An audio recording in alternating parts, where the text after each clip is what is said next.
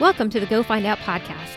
I'm Jennifer Jelliff Russell, author, speaker, and entrepreneur, bringing you actionable ideas and interviews with awesome women to help you pursue your dreams and achieve your goals.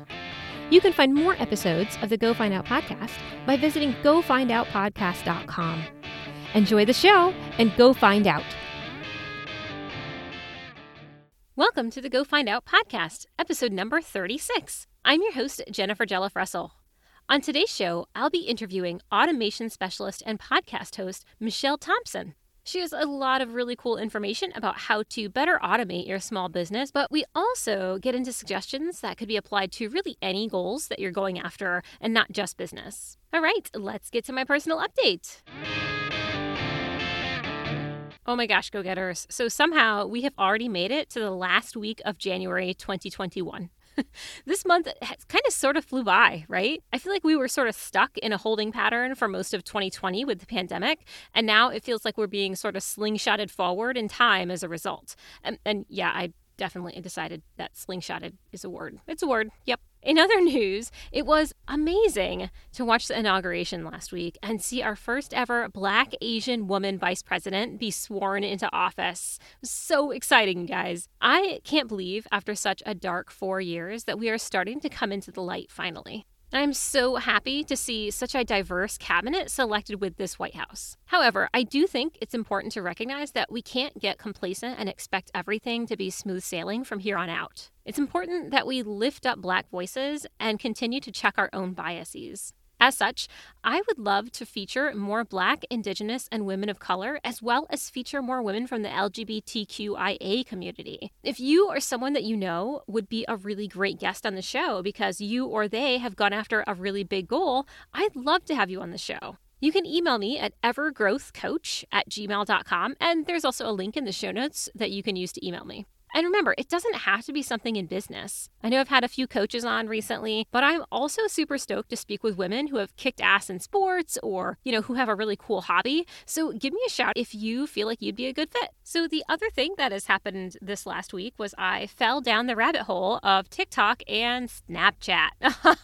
So I have created a TikTok account and a Snapchat account, and both are under the Go Find Out podcast. Although on Snapchat, I am Go Find Out PD cast because I couldn't use enough letters to write out podcasts. So anyway, so you can check me out at TikTok and Snapchat. TikTok is Go Find Out Podcast and Snapchat is Go Find Out PD Cast. Then I, of course, will drop the links in the show notes so you guys can find me on there and follow me. Some of the stuff I post is a little bit silly and some of the sort of behind the scenes for podcasting. So check it out. All right, let's roll on to the interview with Michelle to talk about her journey of getting into automation.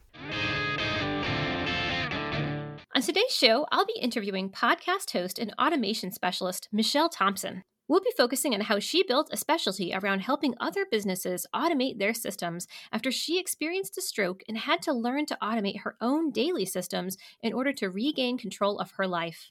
Welcome to the show, Michelle. Thank you so much for having me, Jennifer. Appreciate it.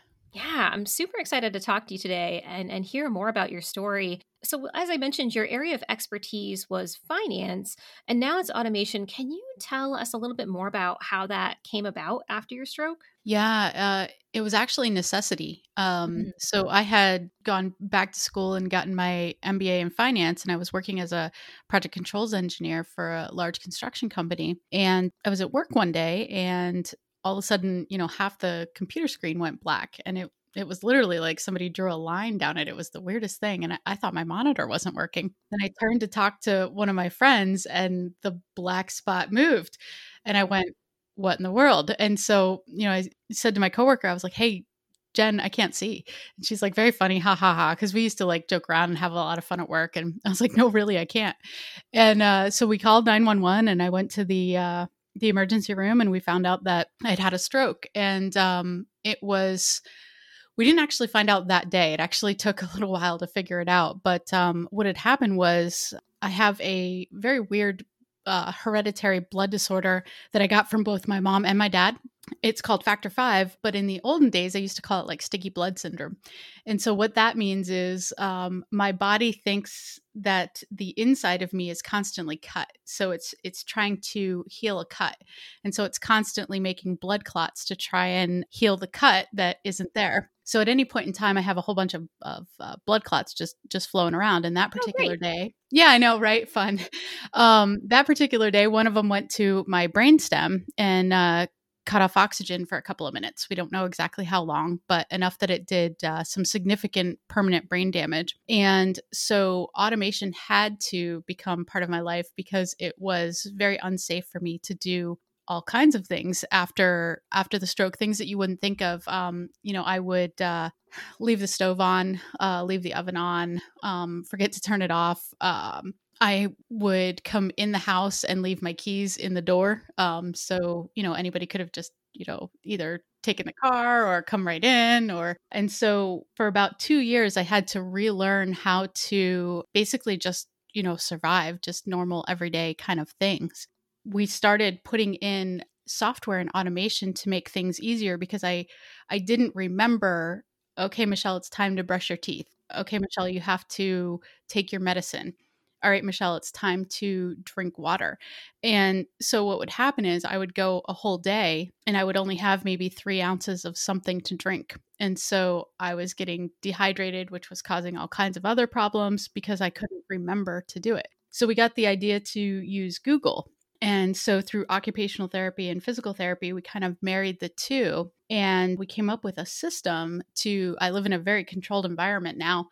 And basically, I have a Google Home in each room of my house. And I have automation set up so that it literally does remind me, hey, Michelle, it's, time to feed the dog. Hey, Michelle, check and see if the dog has to go out. So it was literally like set it and forget it. So I didn't have to worry about forgetting that I left the oven on. Or now I still do some fun things like let's see, the other day I was trying to make coffee and I poured water in the toaster instead Oh, of no. yeah, so that was so it's not completely foolproof, but we started looking at, hey, if we can automate every single part of our lives so that, we remember to do the simple things, why can't we do that in business? Mm. And so we started looking at different ways that we could automate things. And this actually all came about because when it first happened and I first got diagnosed with the homozygous factor 5, they basically told me, Michelle, you're a ticking time bomb and it's only a matter of time until you have another stroke. And we don't know if you'll be as lucky the second Oh. time around. And so I started thinking about, okay, if I were to pass away or, what happens if I'm not here tomorrow, I want to make sure that I only touch something once and it lives on forever. So we tried to figure out ways to remove me, but yet download my brain and get it to just run on its own. And we got really, really good at that. And then my friends who had some businesses, they started looking at what I was doing, and they were like, "How are you doing that? I have a normal brain and I can't do that." And so I started just slowly teaching them. And it ended up turning into this, big whole thing where I was, able to actually download all the stuff in my brain and teach business owners how to do this. So now that they can replicate it and duplicate it themselves, which has been pretty awesome. Yeah, that's really cool that you're able to do that. So that's kind of the turning point then of kind of turning your ability to automate systems into like a service to offer to other businesses was when your friends kind of came to you. Yeah. So I joke that it was, the business that got built on accident because it was never intended, right? I never thought that I would ever even be able to do something like that. And what happened was, my friends just slowly started asking, well, can you teach me how to do that? And can you teach me how to do that? And what I did was rather than just teach them one on one, I would record a video.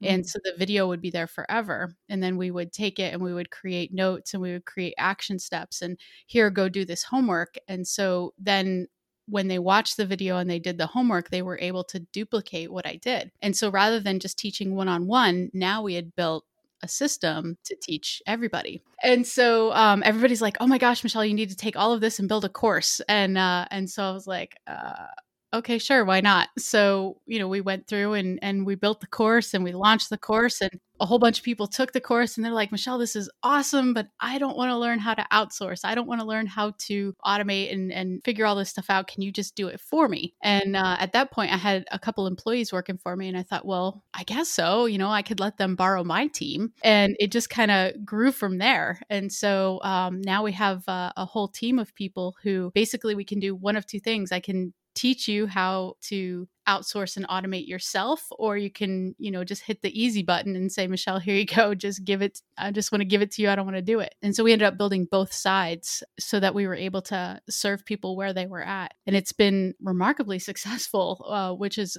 all happened completely on accident. That's awesome. I mean, automation is huge for businesses. I know if you're familiar with Tim Ferriss, Yes. the Yep. 4-hour work week is a huge push for automation. So Yeah. And the other thing cool is one of the things that the reason Tim Ferriss got as much accomplished as he did was he married automation with outsourcing. And that is actually Tim Ferriss in the 4-hour work week is where I got the idea, because I thought, well, okay, we can't get a piece of software to do it perfect, but I don't want a human to have to do the whole thing. So how do we marry the two and get the best efficiency out of it? And so, yeah, Tim was totally to blame for this business. So thanks, Tim. That's awesome. And so now when you first shifted away from finance to, really focusing on the business of automation or turning it into a business, did you have any naysayers about, that pivot and shifting away from finance? Oh my gosh, yes. My whole family was like, Michelle, you had a stroke. You can't do this. This is, a really bad idea. You need to just, sit and relax and, just be chill. And they were afraid that I was going to get, stressed out and the stress would cause another stroke. So the majority of my family really wasn't that supportive. And honestly, I had to kind of build a whole new set of colleagues and friends when I started going into this, because I was just honest with people. I was like, hey, I have no idea how to do this, but I want to learn. So can you just throw me a bone and show me where to go? And so I'd go learn that. And then I'd come back and I'd be like, okay, I learned that, now what do I do? And I ran into a couple really awesome mentors who just kind of took me under their wing, and they were like, okay, Michelle, you figured out this piece. Now go look at this. And okay, now go look at this. But it was not easy. There were a lot of people who would very strongly prefer I didn't do what I did. Yeah, it's a huge pivot, it sounds like. And I'm assuming you went to school for finance and, had a degree in it, and to pivot away from that to something that is not the same as your degree can be really difficult, I think, for people to understand. Yeah. And I think that one of the things that was challenging was I was moving into this realm that we had, really no idea about. And like you said, my undergraduate is actually in psychology and my master's is in, I dual majored. So I had, was in finance and entrepreneurship. So that's what my MBA was in. But then, everybody was like, oh my gosh, you spent like 8 years of your life getting these degrees and now you want to go do this. And so a lot of people didn't understand that. They thought I was just kind of hopping around. How did you handle that negativity, especially from your family? Because that, I think, can be one of the more difficult aspects. Yeah, you're going to laugh, but I basically stopped talking to them about it because they were so negative. And they were, and it wasn't like they were trying to be negative. They were trying to protect me. They're like, Michelle, you can't do this. It's not possible. Just, you don't want to set yourself up for failure and you don't want to be disappointed. So, it's best if you just not concentrate on this. And so I basically just stopped talking to them about it. And so they thought that I just stopped doing it. They thought I got bored. And to this day, actually, we really don't even talk about it. So there's this whole business that, we just don't even talk about because it's in their mind, they're just waiting for it to come crashing down. And for me, I live in a world of abundance. For me, I had to make the decision that, hey, we are going to make it and this is going to happen. And so I love you guys and I'm not going to exclude you from my life, but we're just not going to talk about that. Right. No, that makes sense. So what would you say has been your biggest challenge in building your business? Honestly, I think my biggest challenge is not wanting to quit, because we think that business is going to be this nice line where it just goes straight up, but Mm-hmm. it's really not that. It's this roller coaster of a ride where, we have a high moment, and then it's, we hit a dip and things go down, and then something goes back up. And so I think that just staying focused every day has been challenging, and try to move the needle just a little bit forward. As crazy as that sounds, there are days when, like, I love doing what I do, and I love changing people's lives. But there are some days where I wake up and I'm like, you know what? I'm tired. And so I think the biggest challenge has just been, because my family was so, you can't do this, you can't do this, just telling myself, yes, yes, I can, and I will. And you get kicked around and you get back up and you get back on the horse, and you're like, well, okay, that didn't work. And I actually had a friend tell me yesterday, she's actually my business coach, and she said, Michelle, if you study 8, 9, 10-figure earners, their goal is to fail as fast as possible. Mm-hmm. And I went, what? And she's like, yeah, she's like, it's not about failing, because you're going to fail anyway. So let's figure it out, get the data, and then pivot. And so when I started thinking about that, I was like, oh my gosh, that's awesome. I don't have to worry about failing anymore. We're going to fail. It's just, how do we take that data and interpret it and pivot and move into the next phase that we need to grow into? And I thought that was hugely helpful, and gives you a whole lot of energy when you have that day where you're like, oh man, I just got kicked in the chops again. Yeah. So yeah, I think that's the biggest challenge is, is it all worth it? And when you sit back and you look at it, you're like, yes, it is. Look at all this stuff that's been built, and look at how many lives we're changing. But when you're in that moment, and you can't necessarily go back to your family because they don't necessarily support you. Sometimes it's a lonely ride. Yeah. And now it sounds like, though, you have surrounded yourself, as you mentioned earlier, with people in the automation industry, if you will, or who have experience in that area, so that you have people to go to be able to talk to about this kind of thing. Oh, yeah, absolutely. I have some amazing support systems in place that I've found from people who've either heard my story and they're like, oh my gosh, you didn't quit, I want to help you. Or my best friend is very, very supportive of what I do. So I can go to her and I can be like, okay, today just sucked. But then there's also the strategic side, right? So if I get stuck on a problem, I can go to numerous people who are they built the same thing. They're just at a higher level than I am, right? Like, so I would say that the person who taught me how to build the agency, his name is Jeff Hunter. He's an amazing man. And he has virtual assistants. He has 100 employees. So he's much larger than I am. And I was just very transparent with him. And I was like, hey, Jeff, this is, I'm starting to figure out how to do this. And he's like, oh, okay. He's like, go look at this, or, look at this piece of software and it'll help you solve that problem. And so I've been very blessed in that we kind of all have a close-knit community where we all live in a land of abundance, and we're not like, because Jeff could have been, oh my gosh, you're my competition, I'm not going to tell you what to do. Right. But he wasn't. He was very much like, oh, okay, cool, I had that problem 3 years ago and here's how I solved it. Go look at this, or go do this. And I was very, very blessed to have that. And so with each area, I kind of have a person that is kind of my go-to, where I can kind of bounce ideas off of them. So for Jeff, it's building the agency side. Ian Pribble was another mentor of mine, and he's the person that actually taught me how to outsource to another country. And so Ian is incredibly supportive. I would say Ian probably has made the biggest impact on my life of all the mentors that I have.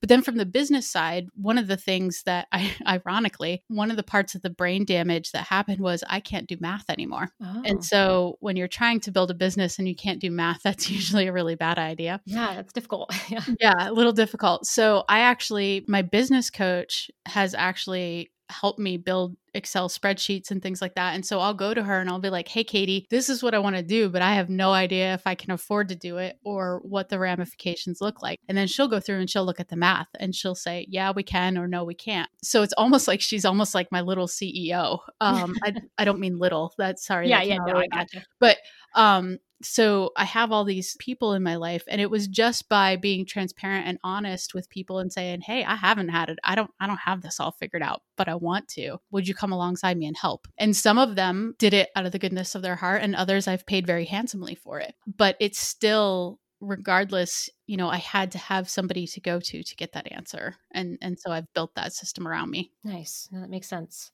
And now you also mentioned a minute ago, but you are also the host of the Automate to Dominate podcast. Can you tell us a little bit more about the show and what it's about? Yeah, so you're gonna laugh. I actually built that show because I wanted to interview people who are smarter than me. And What do you think I'm doing right now, buddy? so I built the show, and the idea was to interview multimillionaires who had built multiple streams of income, and I Nice. wanted to know how they did it. And ironically, or not so ironically, I suppose I did it on purpose without realizing it. A lot of those people that I have interviewed on my podcast have become part of my network, and they're part Uh-huh. of the people that I can go now chat with and say, "Hey, Donnie, what's going on? Like, I'm at this point." And so that podcast literally, and somebody told me later, well, that's really selfish. And I didn't even think of it like that. I was just like, okay, here's my problem, and I want to learn. So let's start a podcast.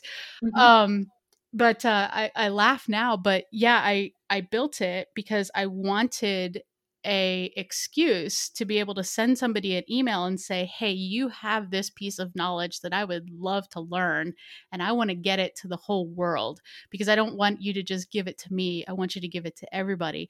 Would you be willing to chat with me?" And it's amazing how many people say yes. And so I went through, and for each place in my business where I had to learn, okay, I don't know how to set up email marketing system. Let's find somebody who's really good at email marketing, and let's go get them on the podcast.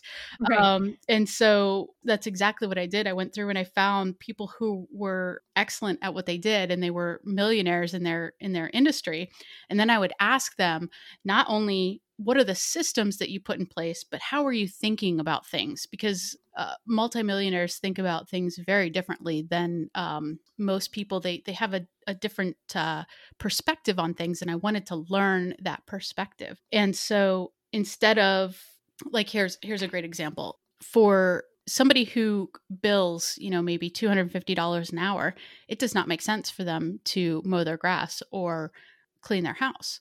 And you're like, well, gee, you're kind of lazy. You don't want to mow your own grass. Well, no, it's not that. It's got to do with, if I take the time to do that, it's pulling from somewhere else. But then also the brain capacity. I only have so much brain capacity in a day.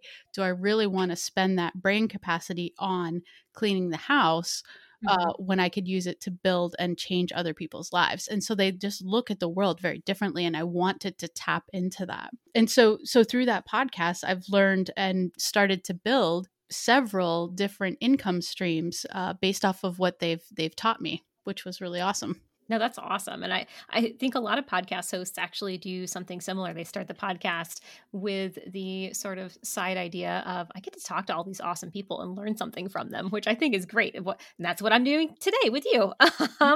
And in fact, that's going to be my next question. So, like you said, you've had a lot of really awesome guests on your show with a lot of really insightful suggestions and great ideas Mhm. for automation. What would you say have been like one or two points that have really stuck with you after an interview about automation? I think that, the more you talk to people, the more you realize you can automate just about anything these days. Computers are just wicked smart. And there's probably 100,000 pieces of software that do the exact same thing. And what I found is, if you don't have a plan, if you're just going out and trying to implement a piece of software because you want it to automate, you end up putting the cart before the horse, per se. But if you sit down and you strategically figure out, okay, I want it to do X for Y, and then go build it, it ends up becoming much, much easier, and the pieces fit a whole lot better. and that probably doesn't make any sense, but so many people are like, oh my gosh, I know I need to do email marketing. So I'm just going to do a little Google search and up comes 15.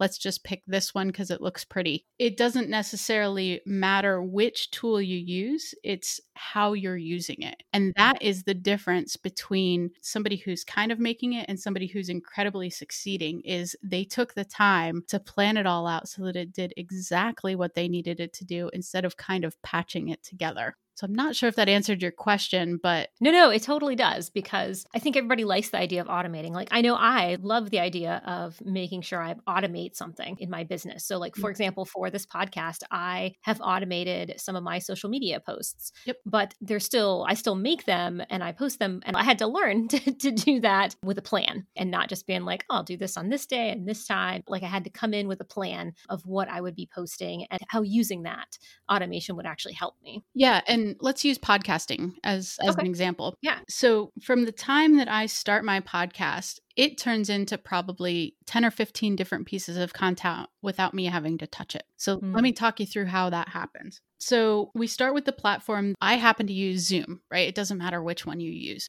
And then when Zoom is done, what happens is I use Zapier. Are you familiar with a Zap? No. Mm-mm. Okay, so Zapier is this awesome tool that you can actually set up 5 zaps for free, and they'll let you use them without ever even having to pay for it. And what it'll do is it'll come in and it'll grab the video from Zoom and it'll send it to my transcription place. So for me, I use sonics.ai, but you can use Rev, Temi, it doesn't matter. So this Zap grabs it and uploads it to Sonics. Then Sonics goes through and automatically transcribes it. Then what happens is when it's done transcribing, it will send an email to my staff that says, hey, this is done transcribing. I need you to come in and now edit it. Because, Sonics gets it about 90%. We still need a human to go through. Mm-hmm. So they go through and they correct that. And then we can actually upload that on the website with the full transcription. But then that gets sent, an email gets sent to my writer, and they turn that into a blog post.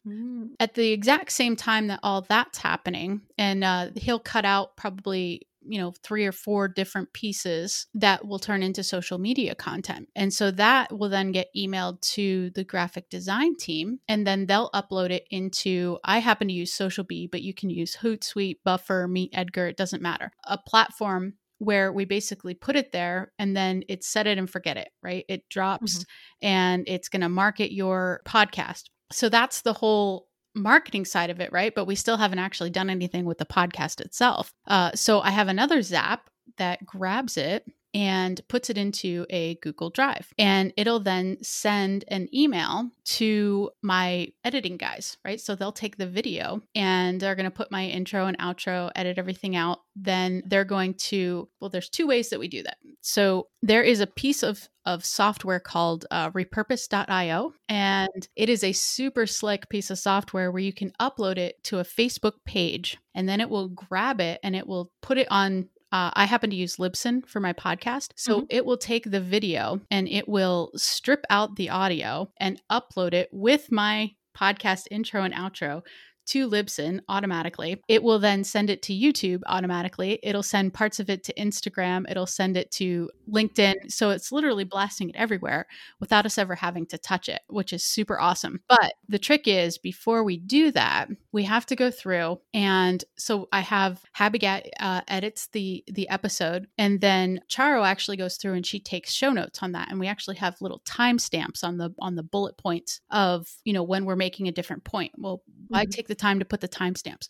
Well, that tells the piece of software what clip to use for Instagram.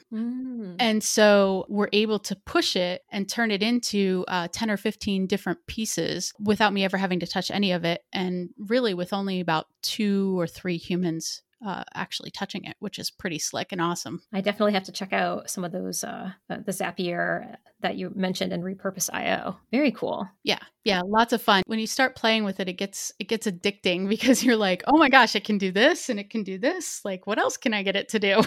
Yeah, So, yeah. I know my podcast host, I use Podbean and they do some of mhm. that stuff automatically, Yep. but obviously not everything. So cool. Yeah. And now kind of continuing to talk about the automation, I know, and I have personally run into this too. Some folks like do struggle with the idea of automation because they think that will make them appear like less authentic, like let's say for social media, Mhm. or if it's like emailing clients and they've automated that, it makes them feel like that maybe it's less authentic. Handing over control of a process or outsourcing it and handing over control to somebody else.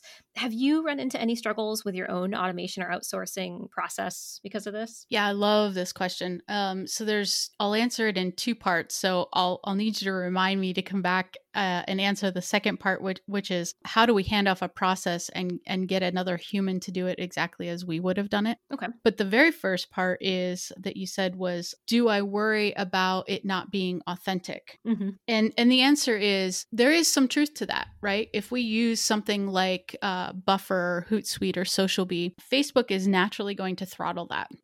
And when they throttle it, that means that you're only going to get about 70% of the traffic that you normally would if you would post it, by a human. So here is my take or view on that, is if I can automate it and not touch it, chances are I'm going to be a lot more consistent than if I don't automate it. And so, especially for smaller business owners where they're wearing way too many hats, 70% is better than 0%. And so, what happens is we end up being so worried about it getting throttled. And what happens is people go through, if we're putting out good content, yes, it's only going to get shown to 70%. But as people go through and like and comment and you're giving really good value, what's going to happen is Facebook and LinkedIn is naturally going to, their algorithms are going to push that up. When I say push that up, that means they're going to show it to more people because people are engaging with that piece of content. And that's what Facebook wants, right? They want you to stay on their platform as long as possible. And so as we're putting it out good content, if it's something that's just crappy, hey, you're not going to get any engagement.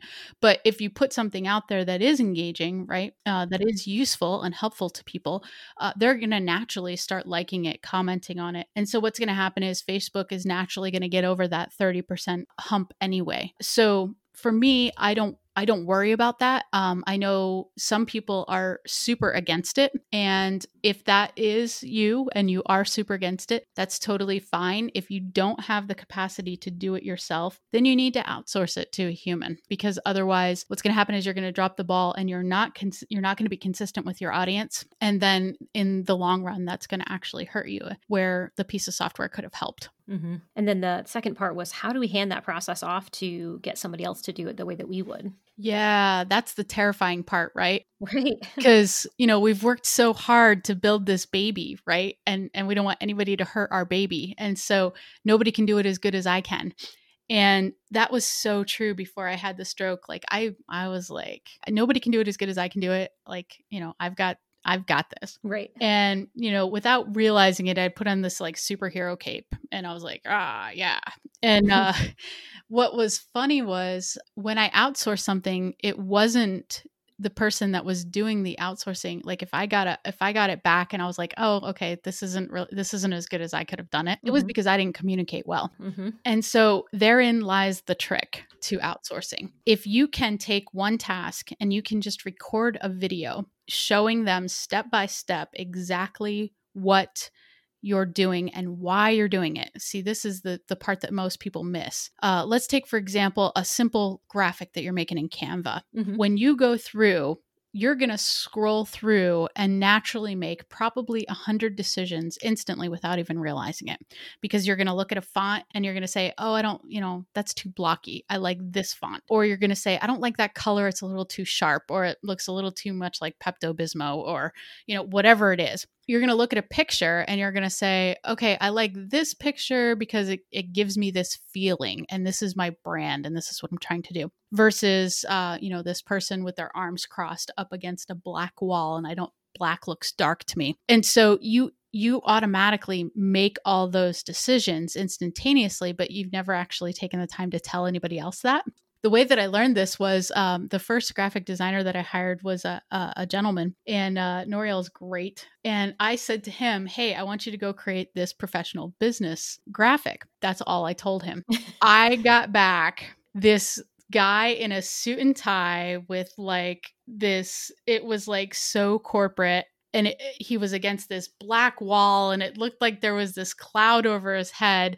And Noriel thought that it was like a cloud, like he was thinking, he was brainstorming. And I looked at it as like, oh my gosh, this is like the worst thing I've ever seen. Right. And it was my fault because I didn't tell him all those micro decisions. So when I sat down and I said, and all I did was, okay, here's a great tip. If you aren't familiar with Loom, it's Loom. Okay. And it's a free piece of software where you can go through and you can record a 5-minute video and show somebody step by step how to do something and give them feedback. So you know how they say a picture says 1,000 words? Well, a video says 10,000 words.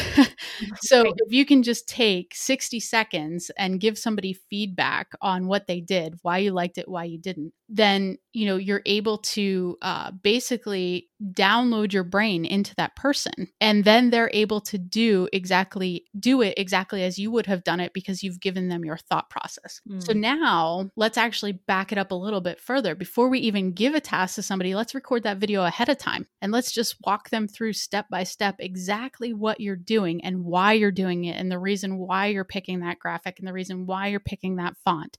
And this is the look and feel and the brand that I have, and this is what I want to convey.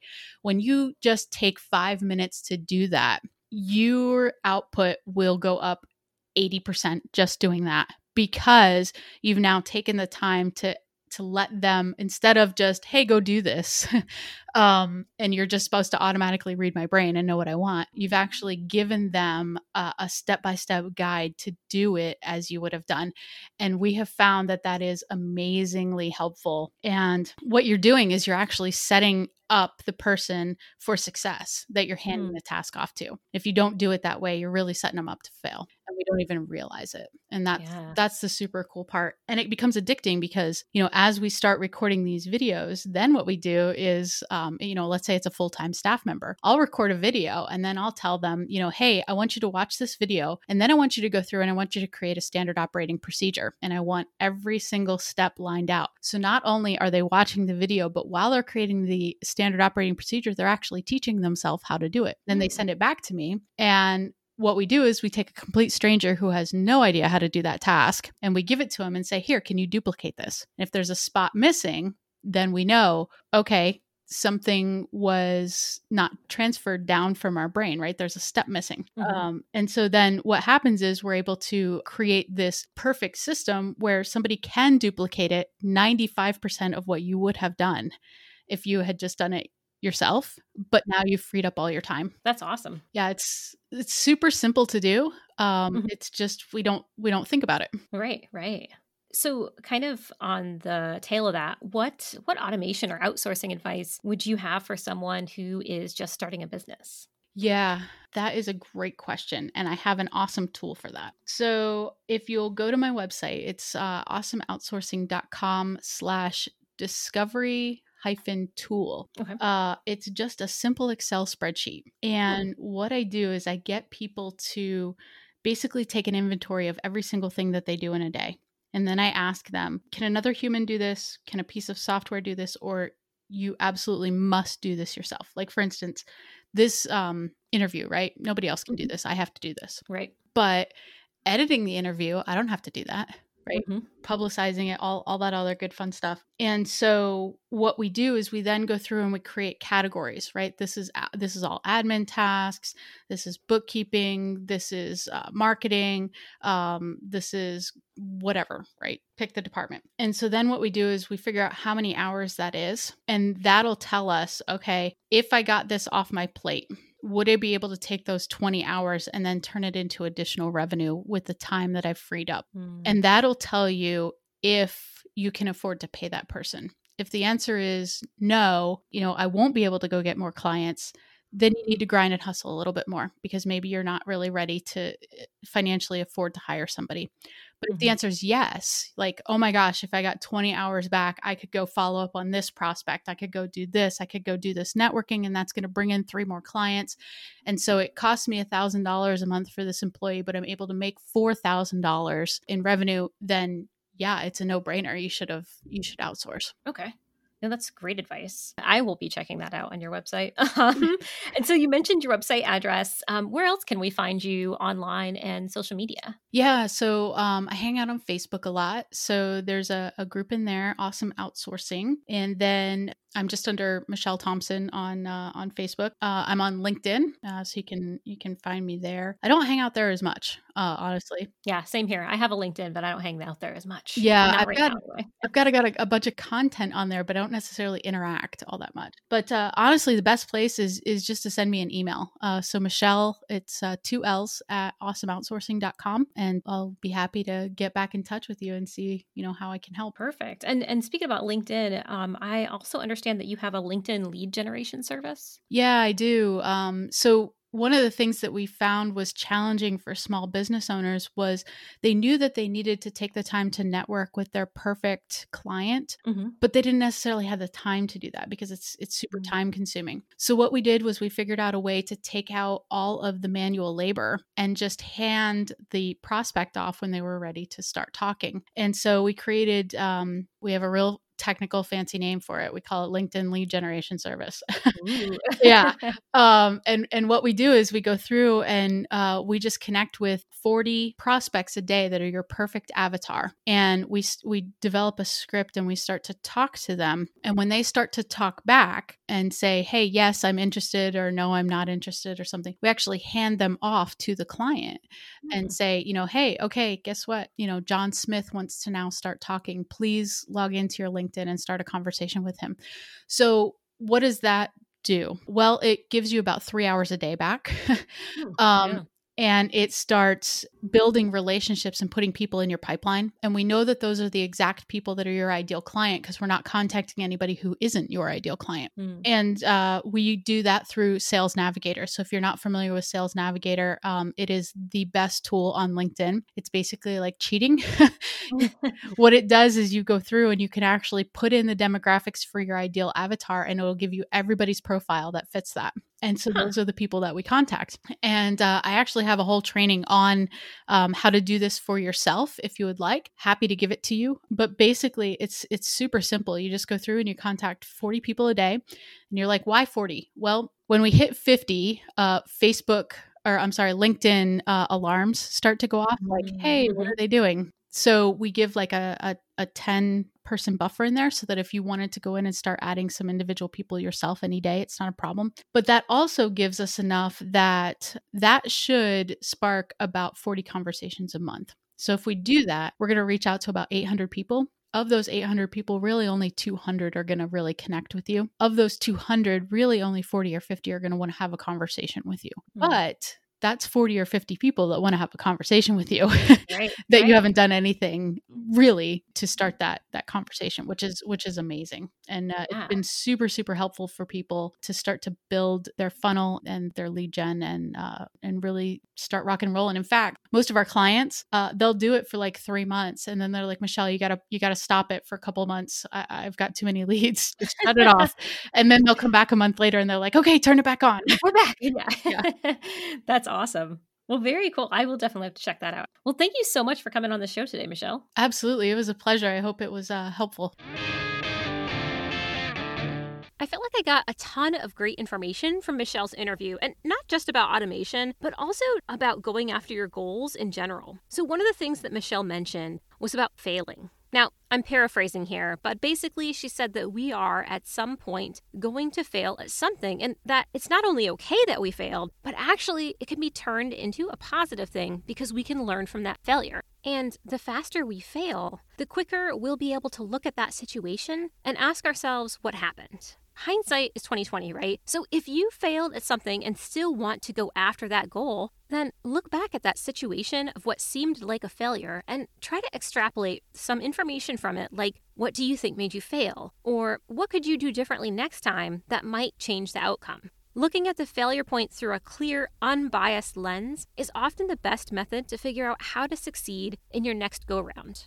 I've recently been rereading Ryan Holiday's The Obstacle is the Way, which is a really great book, by the way, and it can really help you incorporate more stoicism into your life and business. But anyways, I've been reading 1 or 2 chapters a day and then sort of digesting them individually. And this talk about how you can use failure to help you kind of succeed in your future goals really made me think about the chapter on practicing objectivity from The Obstacle is the Way. I think regardless of our goals, we tend to look back at what we consider quote unquote failures in our lives and consider it a really negative thing. And how it feels like a negative thing when we fail at something, right? Sometimes that failure event feels so raw that it's hard to even think on it, so we just completely move on from that goal. But if, as Ryan Holiday puts it, we can practice objectivity around that event and see it simply as something that happened rather than something bad that happened, then we can do as Michelle Thompson recommends and collect a ton of data from that situation, from our actions in that situation, and the repercussions that we experience from our actions. I've definitely had some failure points in my life, like starting a resume writing company with a business partner because I was too scared to go out and start a business on my own.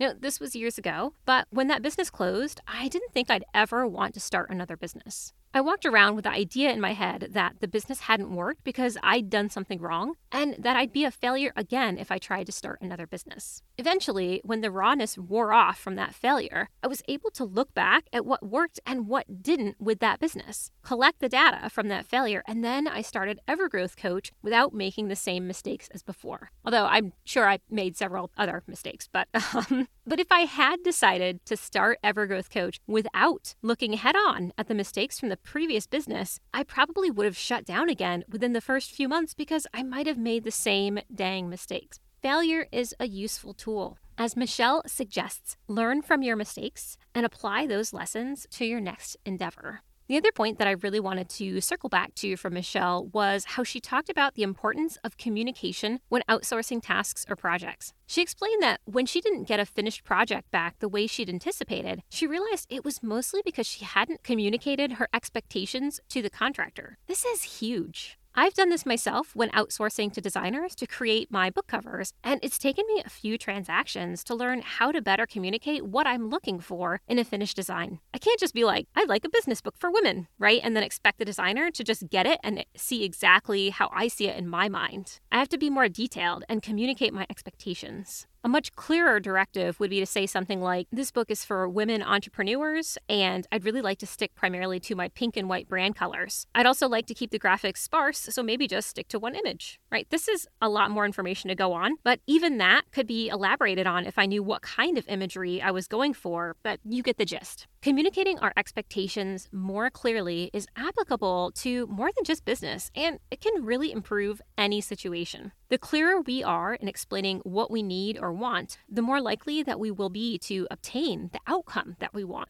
Okay, I think I've rattled on long enough today. I hope that you guys enjoyed today's interview with Michelle. I know I got a lot of really great information out of her interview, and I'll be applying a lot of that to my own business. And don't forget to follow me on TikTok and Snapchat. I would love to follow you listeners back and see what you guys are up to. All right, join me next week for a solo show where I focus on something I really initially struggled with when starting my business, the power of saying no. Until then, go find out. Thanks for listening to the show today. I hope you found the information beneficial and that it helps you tackle your own Go Find Out goals. You can find more episodes and the show transcripts at gofindoutpodcast.com. You can also let me know what you thought of the show by tweeting me at GFOpodcast or follow me on Instagram at GoFindOutPodcast. That's it for today. Now go find out.